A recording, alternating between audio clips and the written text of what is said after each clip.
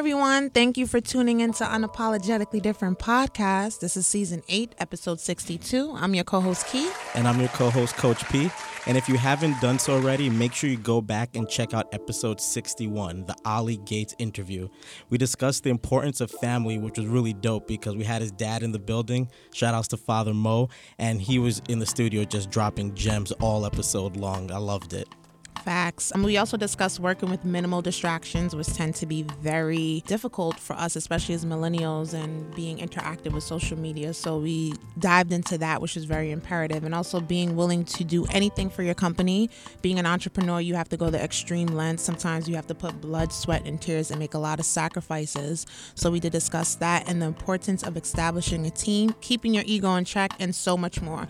So definitely when you get a chance, go check it out. Let us know what you think about the interview. Hopefully you could rate it. Also, that'll be great on all the platforms we have it posted on, and just keep us posted on your thoughts, and hopefully it helped you in your endeavors, whether you're an entrepreneur or you just working at a company and you're just trying to get by day by day. Yeah, definitely. Well said. We always want to bring you guests that are going to just inspire you and just help you take what you're doing to the next level, because that's what we're always trying to do. Just get what we can from these guests, and hopefully they're making a difference when you check out the episode.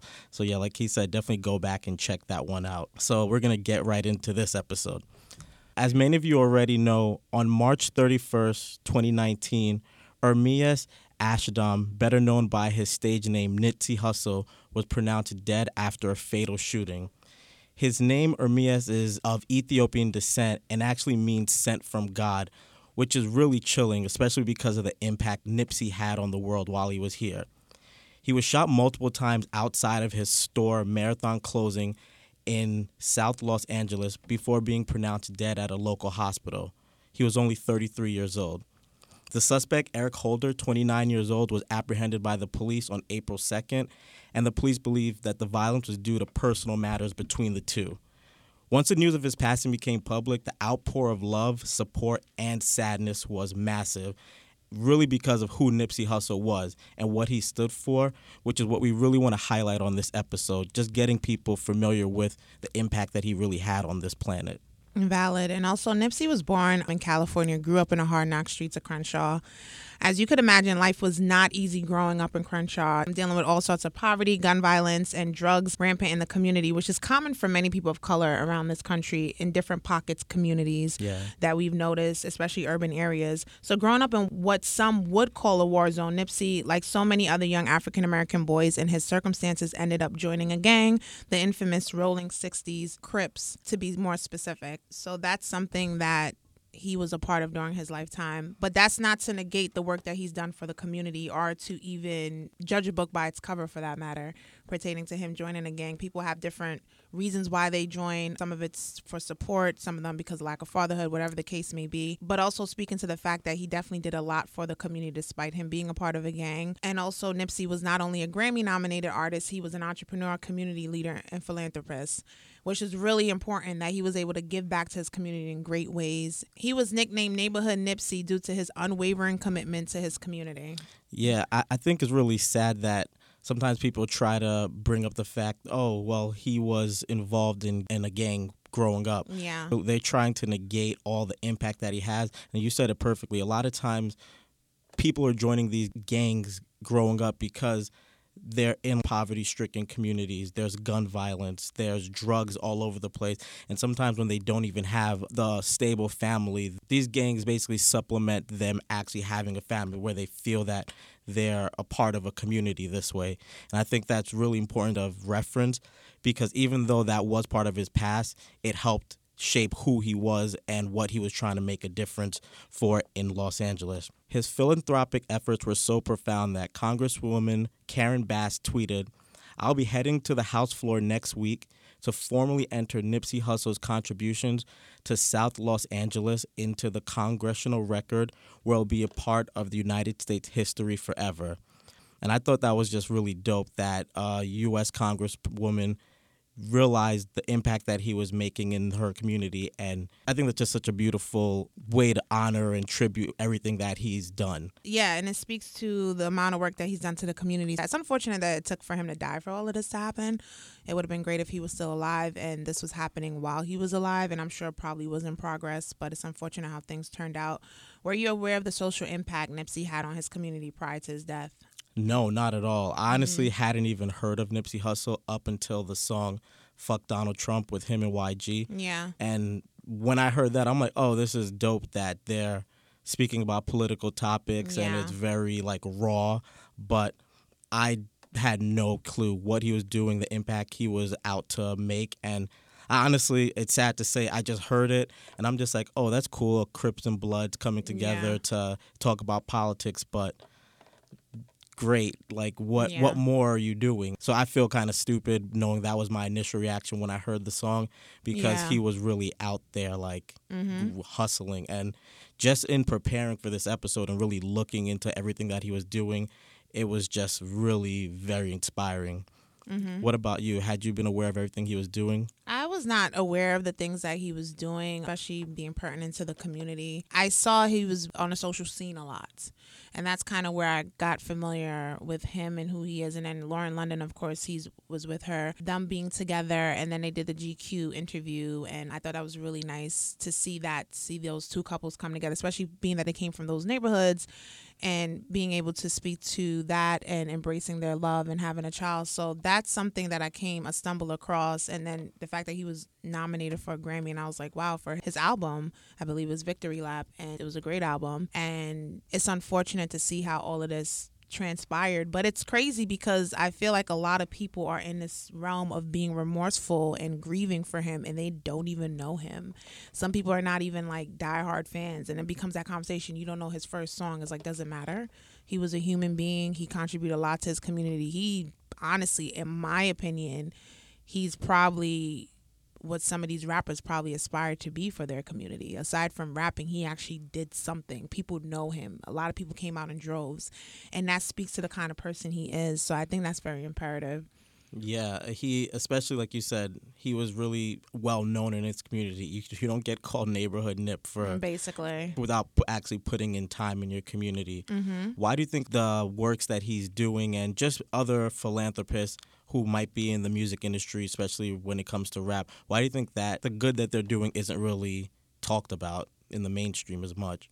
I mean, I don't know. I think it's twofold. I feel like with Nipsey, I don't know if he was necessarily doing it to get recognition or he was just doing it because he wants to. I feel like when you're doing stuff to get recognition, everybody knows. Right. But when you're doing it because you're just doing it, I think that it's twofold. There are artists out there who are probably doing a lot for their community that we know nothing about because they're not displaying it all over social media. They're not making it well known. Right. And then there's others that who are doing it and they're publicizing it. So I think it's kind of one of those. And then also too, I think social media don't really highlight that, especially news platforms as much. Yeah. So that's another conflicting factor about it. But I do believe that these artists, some of them are doing some stuff for the community, but you just don't know as to what they're doing. I didn't know the extent of what Nipsey was doing until he passed away and things were coming. A lot of interviews he were doing was coming forward. It was just like, where was all of these interviews? Like, where was all of these, things that he was talking about, and why wasn't it so prevalent? But then again, I said it could either be he didn't want to put it out there as much, or he's just not that type of person to kind of just put it in your face. Like, I need attention. I'm doing this for my community. I'm not doing it for any accolades. Right. So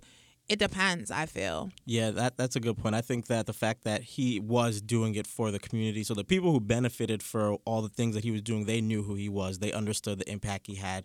And he just doesn't seem like the type of person who was doing it for clout. He was really doing it because he grew up on those streets. He got sucked into the gang life, and he was trying to make that difference for other people. So that's definitely a good point.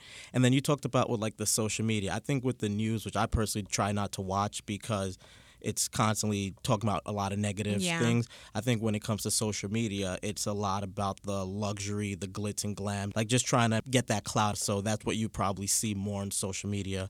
But I think your point was good in terms of he probably was just doing the work and not really worrying about the accolades. He knows he was making a difference. So, and now, again, he passed away, so it's getting highlighted. Yeah, it's very true.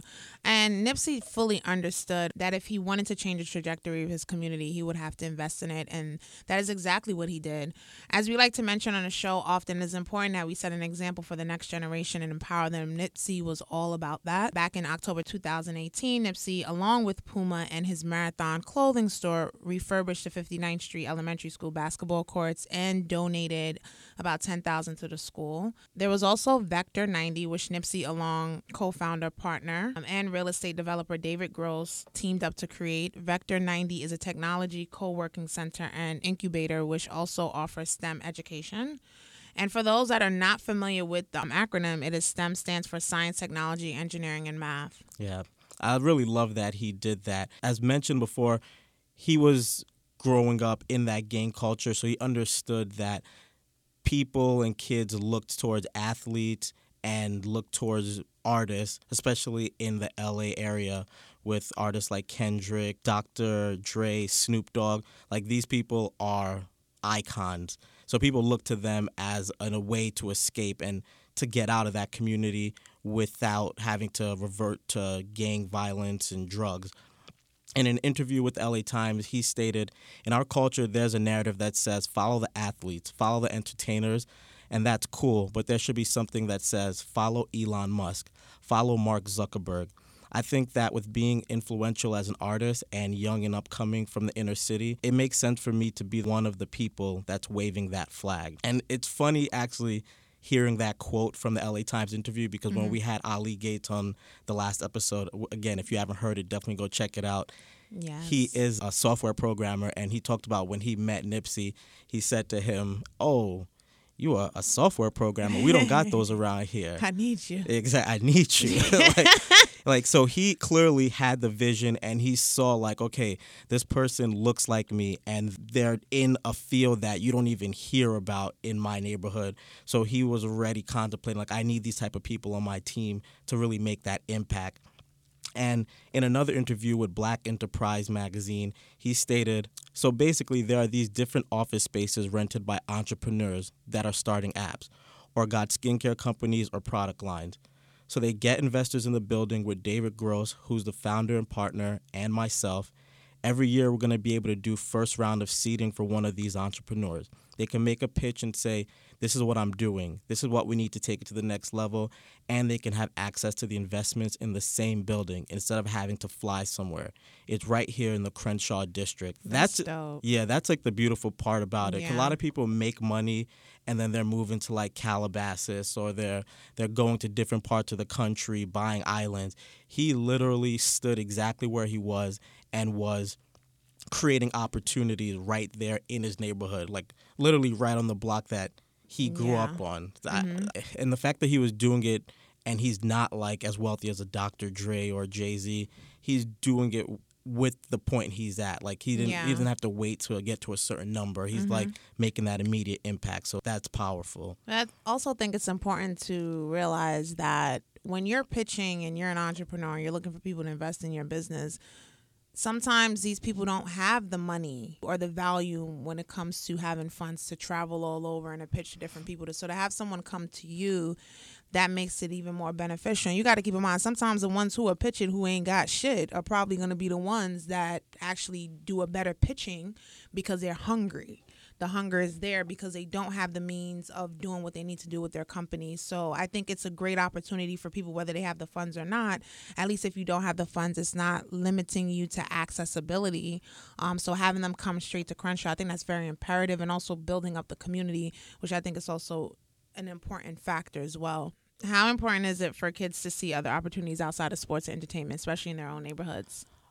I think that's amazing. I grew up in Canarsie, and now that I think about it, I didn't really see places that I could go to learn about different opportunities outside of, like he said, sports and entertainment. I ended up going to a specialized school for junior high school and high school, but I had to travel. I had to take a yellow bus. Like, there was nothing right there in my community.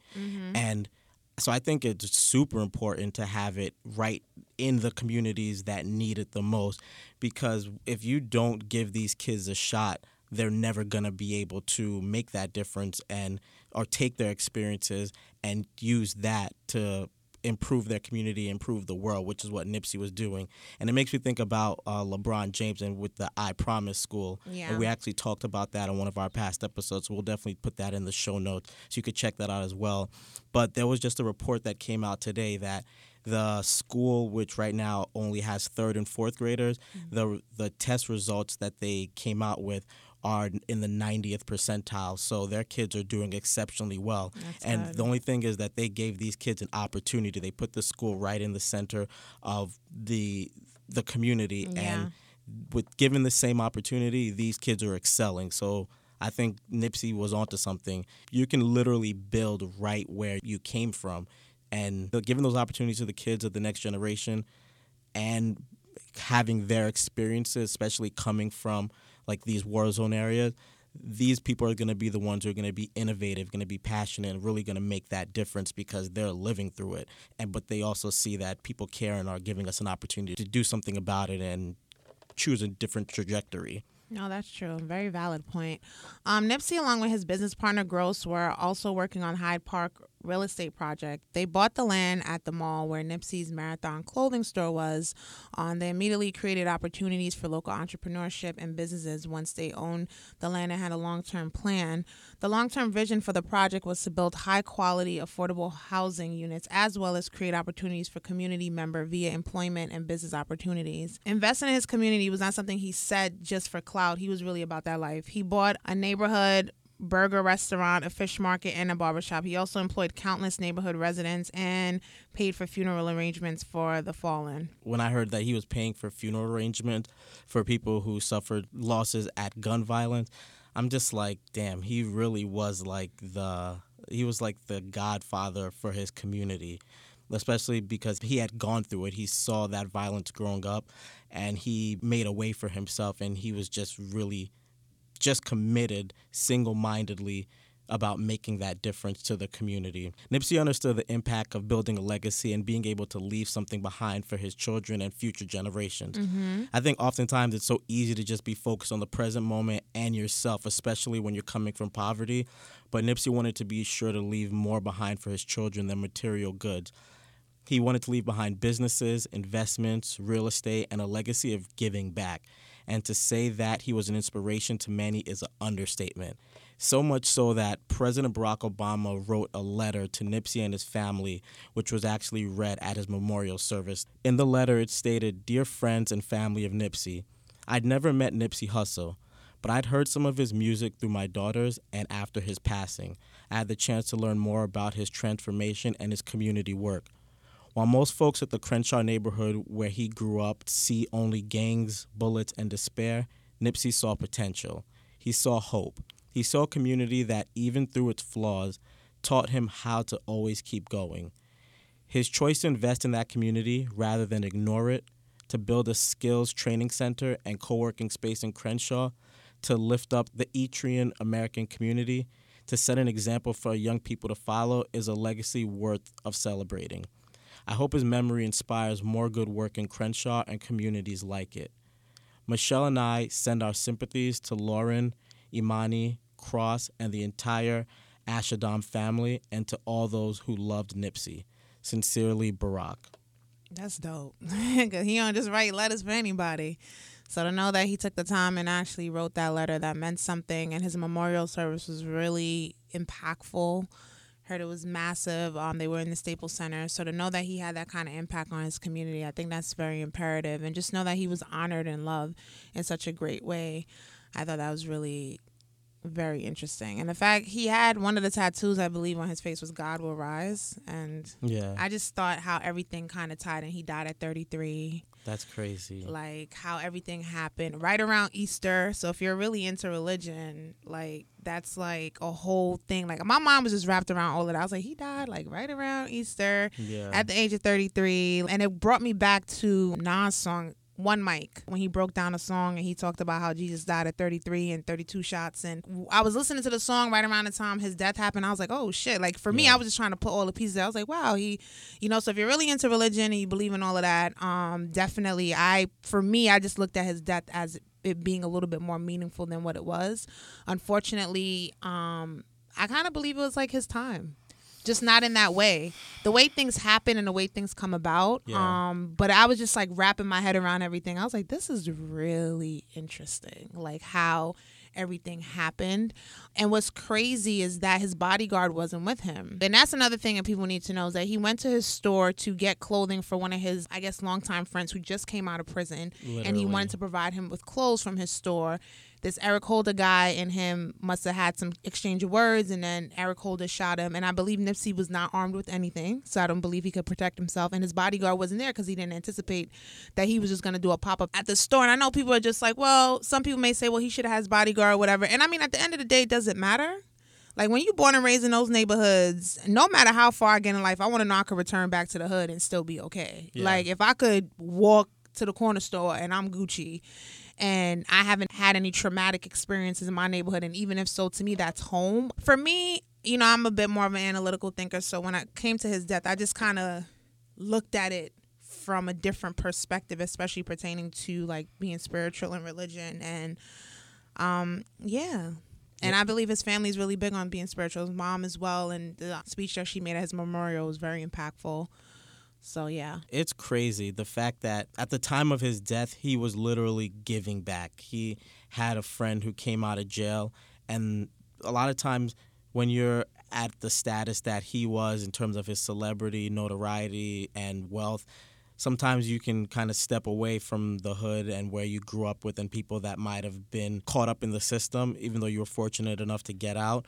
And that's just not what he was about. His longtime acquaintance came out of jail, and the first thing he was doing was taking him to the store to get him back on his feet. That right there just shows a lot about who he was as a person. And I think what you said, unfortunately, he's passed, but I think his passing is going to have a real impact on the community. Mm-hmm. I think that so many people are seeing what he's done and are going to take that torch and continue to do the work. Like, just researching and finding out more about him, because, like I said, I didn't know much about him other than the Fuck Donald Trump song. Mm-hmm. I'm just like, damn, this dude really is, like, he's really giving back. Like, I thought about my own community growing up in Canarsie, and I'm just like, I haven't done really much of anything to give back to the community that I grew up in, because I was there for 20 years of my life, from like 5 years old. So that's my home, and it made me think about, it's so easy for us to move on, get a job, move out, but kind of really taking a step back and looking at the communities that we've come from and being willing or trying to find ways to empower that community, give back to that community in some way or another. So that, it just gave me some food for thought to think about, how can I make a difference for kids in the community that I grew up in? And especially around the times of the holidays, it's always important to think about ways of giving back. So I'm just saying, for me, I'm thinking now, like, my wheels are spinning. Because if everyone just kind of takes that approach where they're just trying to help the communities that they came from, we're going to just be rising up and everyone's going to benefit from it. Yeah, and speaking of him motivating other people, Issa Rae also tweeted, watching Nipsey inspired me to invest and own in our communities. She also vowed to continue Nipsey's work through Destination Crenshaw, which is a community-driven initiative to showcase the talent of Black artists in the city. It is slated to be a 1.3-mile open-air museum with permanent and rotating art exhibits along Crenshaw Boulevard. What do you think is the impact of having like an open-air museum that's going to just show the work of artists in the neighborhood? I think that's dope, and actually give them a platform and recognition for them to showcase their work.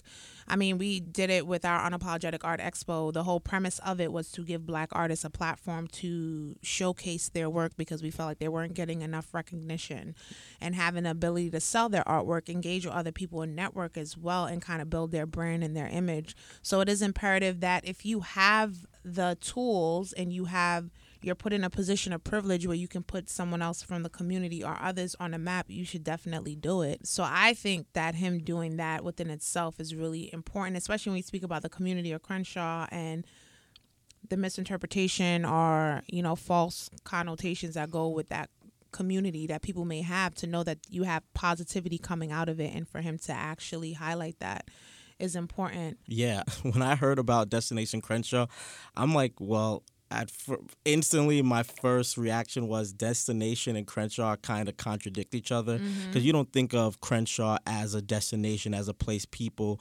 want to go and visit.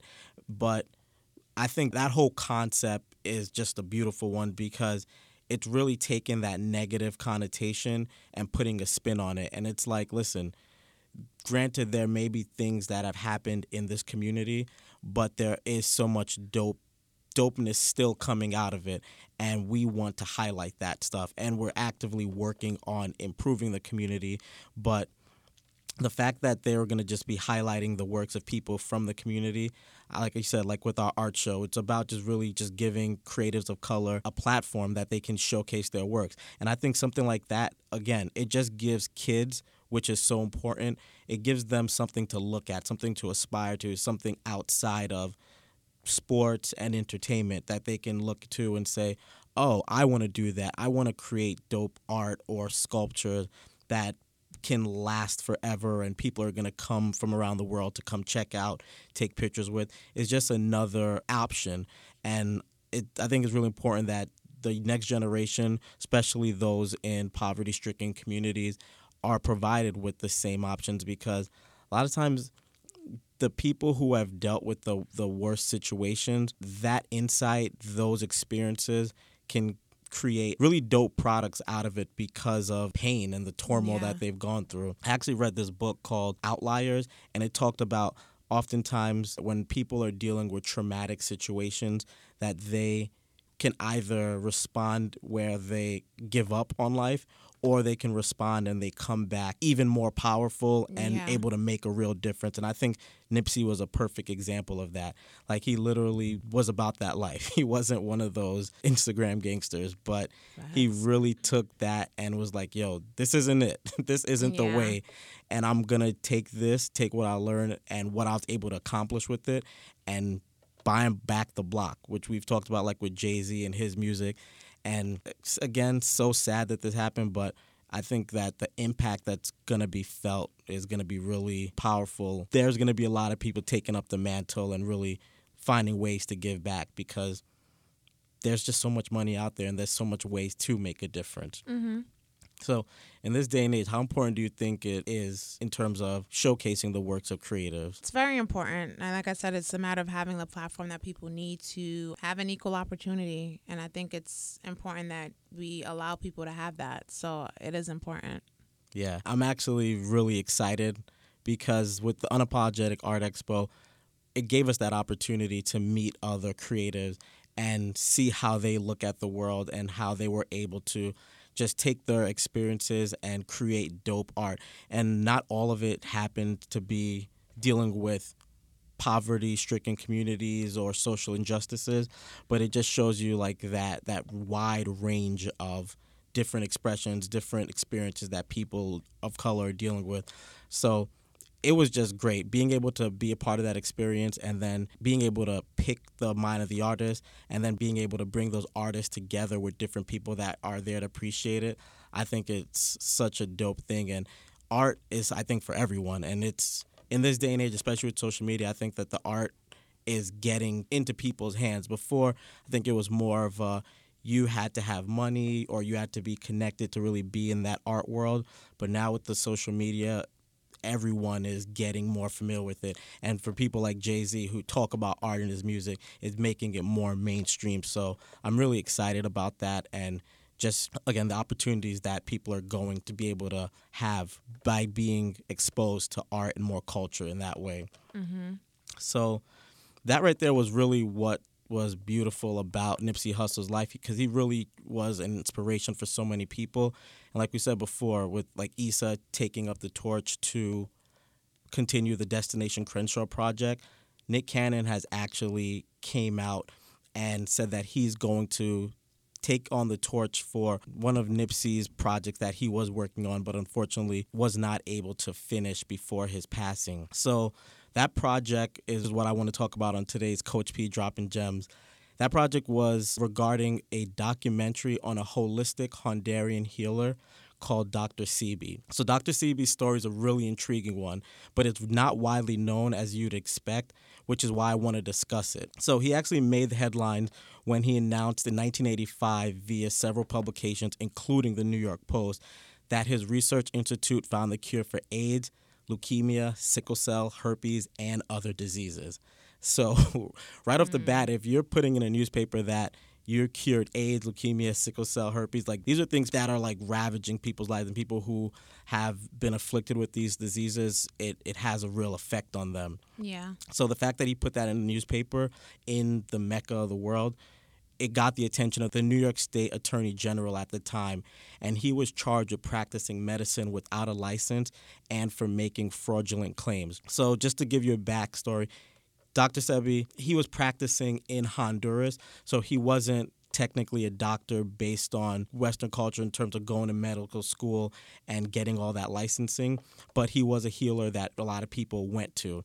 And the judge requested that Dr. Sebi bring in one witness for each disease that he claimed to cure, which was about 9, and he ended up bringing over 70 witnesses to testify. And lo and behold, he won the case against the New York State Supreme Court, and it's crazy that you don't really hear much about it.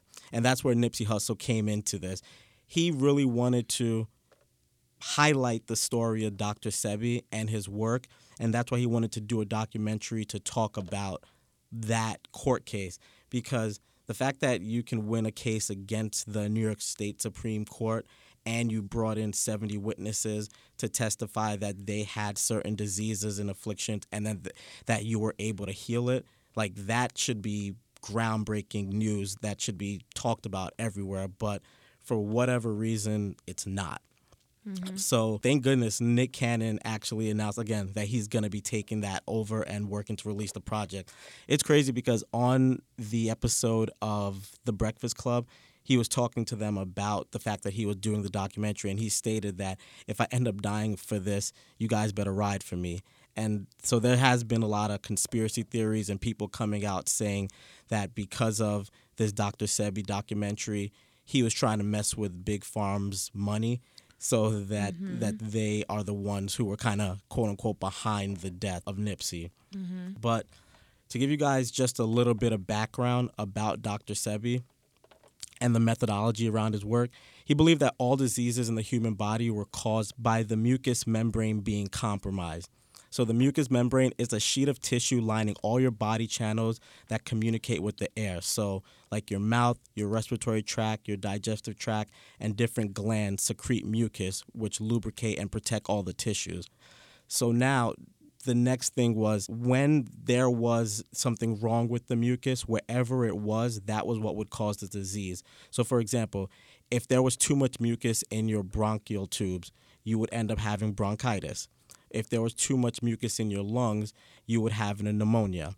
If you had too much mucus in your pancreatic duct, that's what caused diabetes. And then if you had a buildup of mucus in your joints, that's what caused arthritis. So that was a simple way of describing his theory around diseases.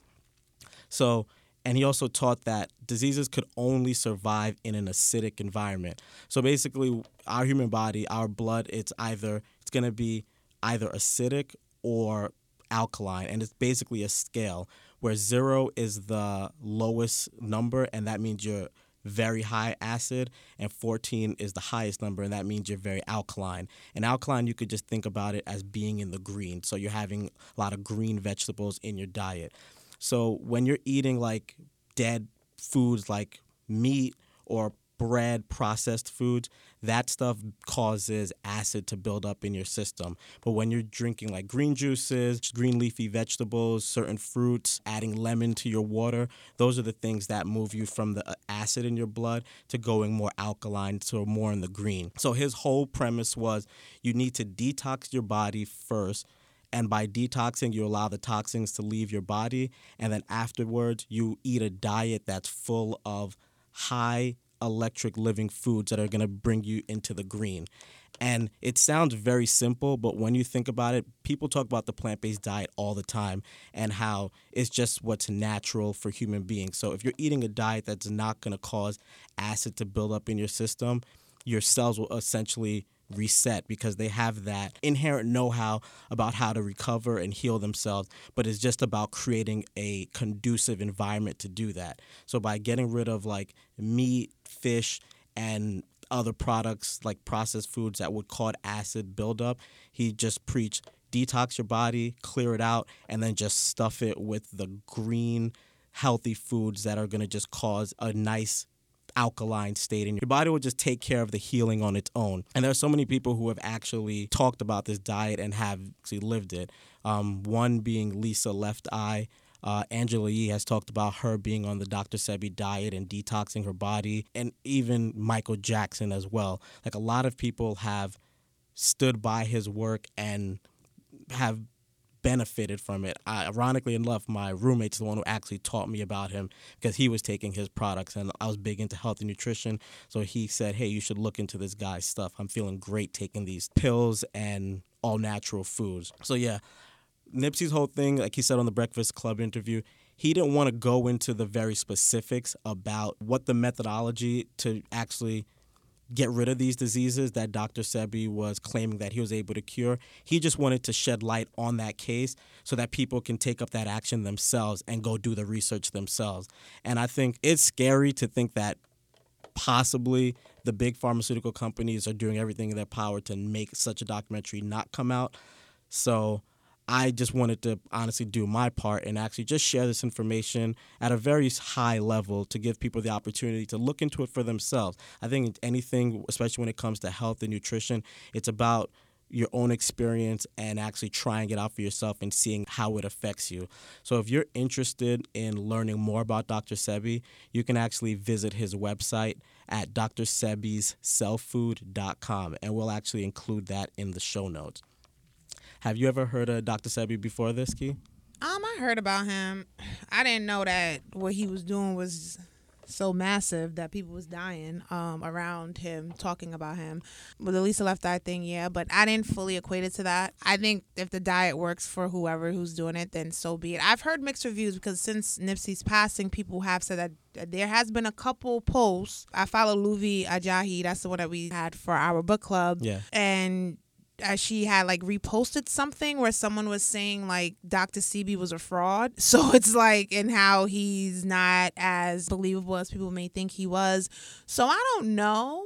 I'm not saying that I fully agree with that post or anything like that, but I just don't know enough. So hopefully when this documentary come out, I could get a better idea of who he was. I think it's very ironic that someone who plays a huge part in healing people, especially being a black man, and then he ends up just miraculously dying. It's like, that's weird. Yeah. That's a little suspicious. But what I will say is, I'm not gonna get into the nitty gritty of his routine or whatever his regimen and who's on it, because I'm not about that life. But if it works for you and it cleanses you, then so be it. I had bronchitis before. It's not fun. So if you could find any ways of trying to not lead to that, then go right ahead. But what I will say is that when Nipsey passed away, and I thought we as a community, we agreed that we was going to wait for further information to come out, you know, since in context of the Jussie Smollett situation. It's funny because when Nipsey passed, people were like, oh, it's a conspiracy. It was like all over the internet. And I'm like, so can we wait to see what else happened? Because it went from it being a conspiracy to Eric Holder was paid by the government. FBI is behind this. They trying to do like a Fred Hampton type shit. I'm like, wait, hold on. First of all, Fred Hampton, FBI bust through his door and killed him and his girlfriend like on site with multiple shots. Eric Holder's situation is a completely different context. I'm not saying the FBI or whoever, the government, don't play a part in whatever, but I need more than just some assumptions. I need more than we hypothetically think, because I really personally don't genuinely fully 100% believe that he died over a documentary. I need more to work with, and that's just the legal background of me. You know, I'm a bit more analytical.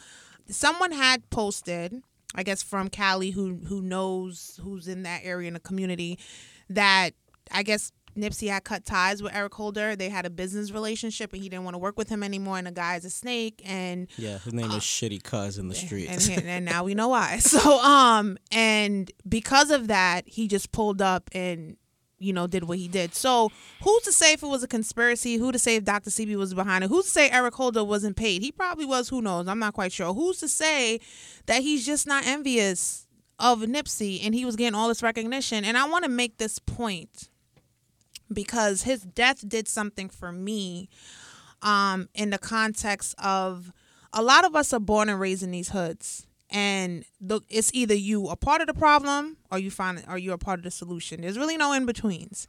You can't live in the hood and be in between. Like, you kind of have to be on, opposite sides. And growing up in the Bronx, born and raised, trust me, we have our share of problems, especially in urban communities when it comes to poverty, violence, and everything of that nature. And luckily, I was able to have the privilege and opportunity. I always say going to college for me was a privilege because it's not afforded to everybody. And just because I went to college and I did like law school for a little bit doesn't make me better than anybody in my community. Because when I went to those schools, I had to come back home to the hood. And I saw that was my reality, and that gave me balance. I see black people from the hood go to these schools and they think they the shit. And I'm like, at the end of the day, when the semester's up, you pulling back up to the hood. So it's Gucci. My problem with it is that a lot of us, it's like I said, it's either you're part of the problem, you're part of the solution. Nipsey Hussle, his death did something for me because I always think of how I'm going to give back to the community. You want to be a part of the change. And what he was so instrumental in changing his community and had control in the change of the community. The fact that you could buy up businesses and employ people to work there from the community. Just like when Jay-Z did Barclays, it's only black people from Brooklyn that was working there. If you ever pulled up to Barclays, because I went there for the Rihanna concert, shout out Riri, it was literally only black people, and Jay-Z made it a thing where people of color, black people, work from Brooklyn.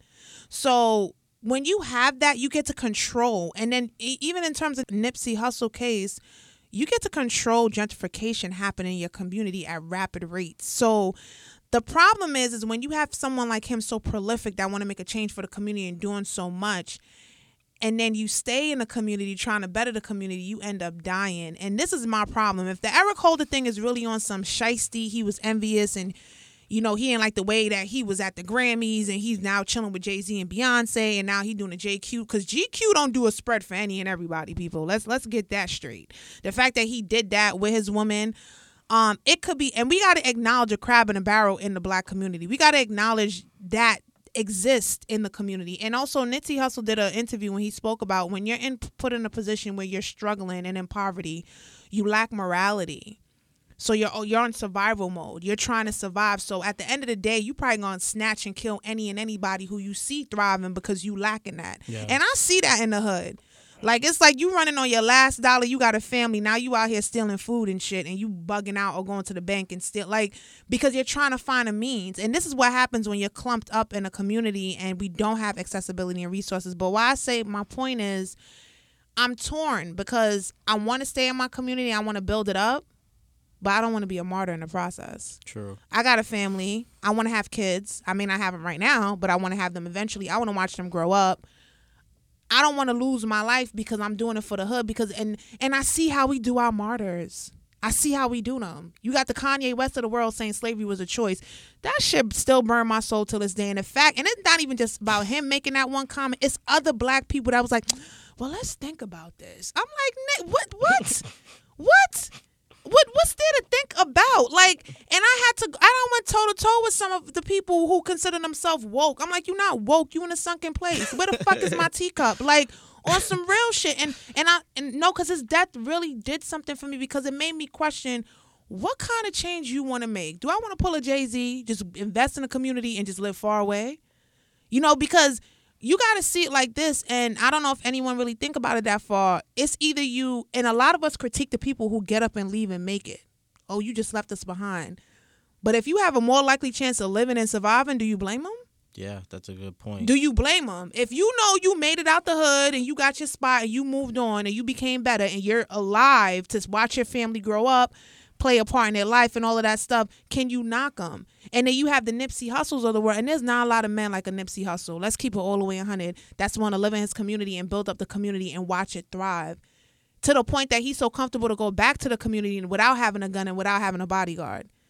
And now he's a martyr. Do we want that? And you see how we treat our martyrs. You see how some of us, we talk down and basically spit on the names of Malcolm X and Martin Luther King Jr. and Shirley Chisholm and all of those people before who actually played a part in the movement. Fannie Lou Hamer, like the list is endless. And then even down to the whole ancestors and slavery being a choice. come on, man. Like, you know what I'm saying? And Ben Carson making comments about slaves. The problem is that that's why for me, I'm gonna keep it 100. I struggle with that because I don't want to be a martyr for the community and the culture, and y'all don't respect me when I'm gone. And the people who are feeling it are my family and my close friends who are really truly beneath the surface are missing me because they know me for who I am, than opposed to the masses who's like, oh, I see she did great work for the community. She did wonderful things. Yes, that is true. I did wonderful things, but at a price of me losing my life. So I just wanted to talk about that pertaining to his death and being caught in the middle, and it's something that I'm still working on. But I will say that I have every intentions of me wanting to give back, but I have to question the proximity of how I'm going to be in the neighborhoods and if I'm going to be a distance away and still be able to give back. Because at the end of the day, you're going to have haters, and it sucks when it's your own people. I question if Eric Holder ever stopped and did you know what you just did? Yeah. Do you know and understand and comprehend what you just did? You just took away a prolific leader that we needed, and he was trying to help your dusty ass. So it's like, it wasn't like it was just one person. It was the whole community. So it's like, do you understand what you did? And then again, for all we know, he probably happy he did it. He probably just on some like, I'm going to be known for this. We don't know. And and those are the things we need to talk about. And I love how people put so much energy into this conspiracy theory, but we ain't putting energy into that. Talk about the crabs and the barrels in our community. Talk about the people who don't want to see it succeed. And talk about when we make it, why there's some of us that are so envious, especially when we try and do it for the culture. We need to have those real conversations. But I'm going to end on that note because I'm about to get into Keys T real quick. And speaking of, since we're on the topic of Nipsey Hussle, Kodak Dusty Ass Black made a comment talking about, I don't understand this dude, bruh. So we all know the passing of Nipsey Hussle. Subsequent his passing, he made a comment and came wild out of pocket pertaining to Lauren London. He was like, I'll give her a whole year. She might need a whole year to be crying and shit for him. He also said that he'll be the best man he could be to her.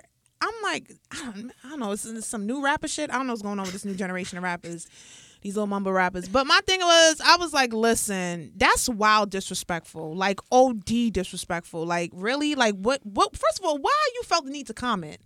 Like, you got a rape allegation case coming up. Like, I'm going to need you to work on that, bruh. Like, but you know what got me, though? I'm not surprised with what he said because I think he did it for clout. One of two things. It's funny because J. Cole rapped about him on Middle Child and was talking about, I think he's around a bad influence.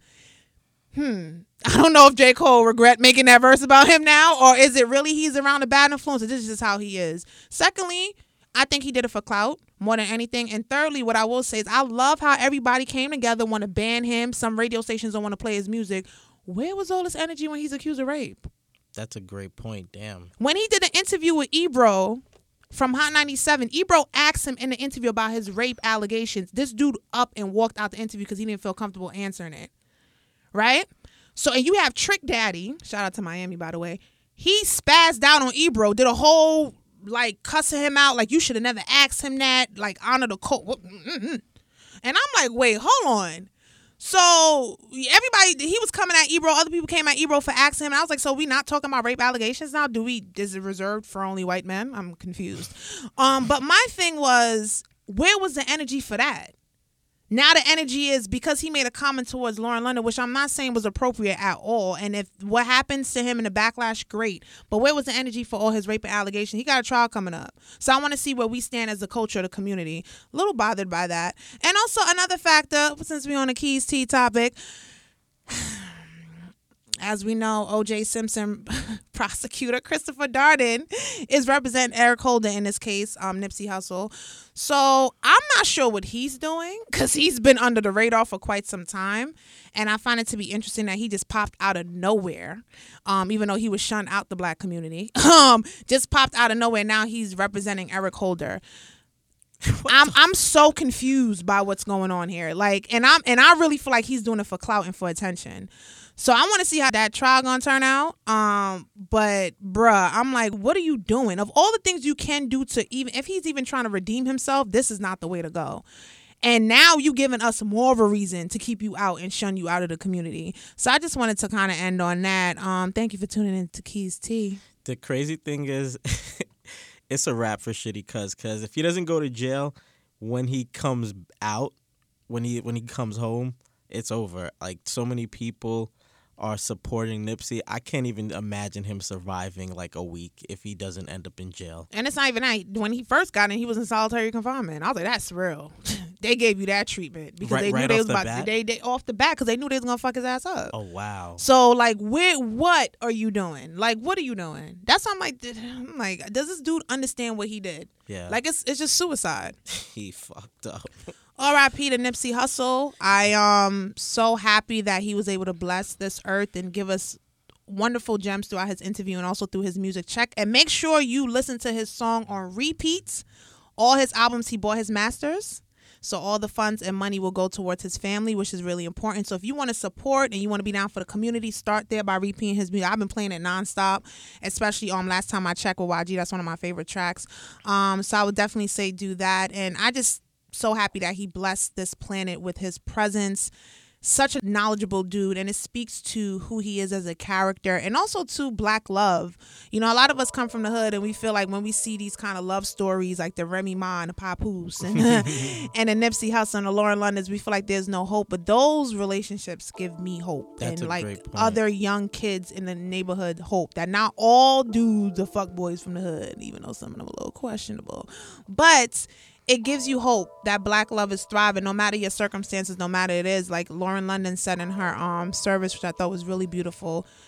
It's sad. What she said at the memorial service, it was a text message she sent him while she was sleeping next to him in January, and she actually put it a part of his memorial packet thing and his eulogy, I believe. And she spoke about one of the key points that she made was like, you were my turn up in my church. And I was like, that's the kind of love I'm looking for. But prayers go out to her. And I hope that she gets through this. It's going to be hard times. But I'm just so happy that he blessed this earth and really showed us the kind of person he was. And give light to, just because you're affiliated, you're part of a gang, doesn't mean that you fall within the stereotypes that comes along with being in a gang. And also, too, it speaks to the fact that being born and raised in the hood, you can still make a difference no matter your circumstances. So rest in peace, Nipsey Hussle. Yeah, definitely. Well said. I don't even think there's anything else that needs to be added to that. Rest in peace, and hope you continue to look down on us and protecting us from above. Facts. So once again, guys, thank you for tuning in. Make sure if you haven't done so already, you purchase that ringtone playing all silky smooth in your background right now. For Android users, you can purchase that at the Tune Store, and for Apple users, you can purchase that at the iTunes Store. Please follow us on Instagram and Twitter at unapologeticd_, and you can make donations to our Patreon account by searching Unapologetically Different. And finally, you can find all our shows on iTunes, Spotify, SoundCloud, Google Play, and now Stitcher by searching Unapologetically Different. Stay tuned for our next episode. Bye.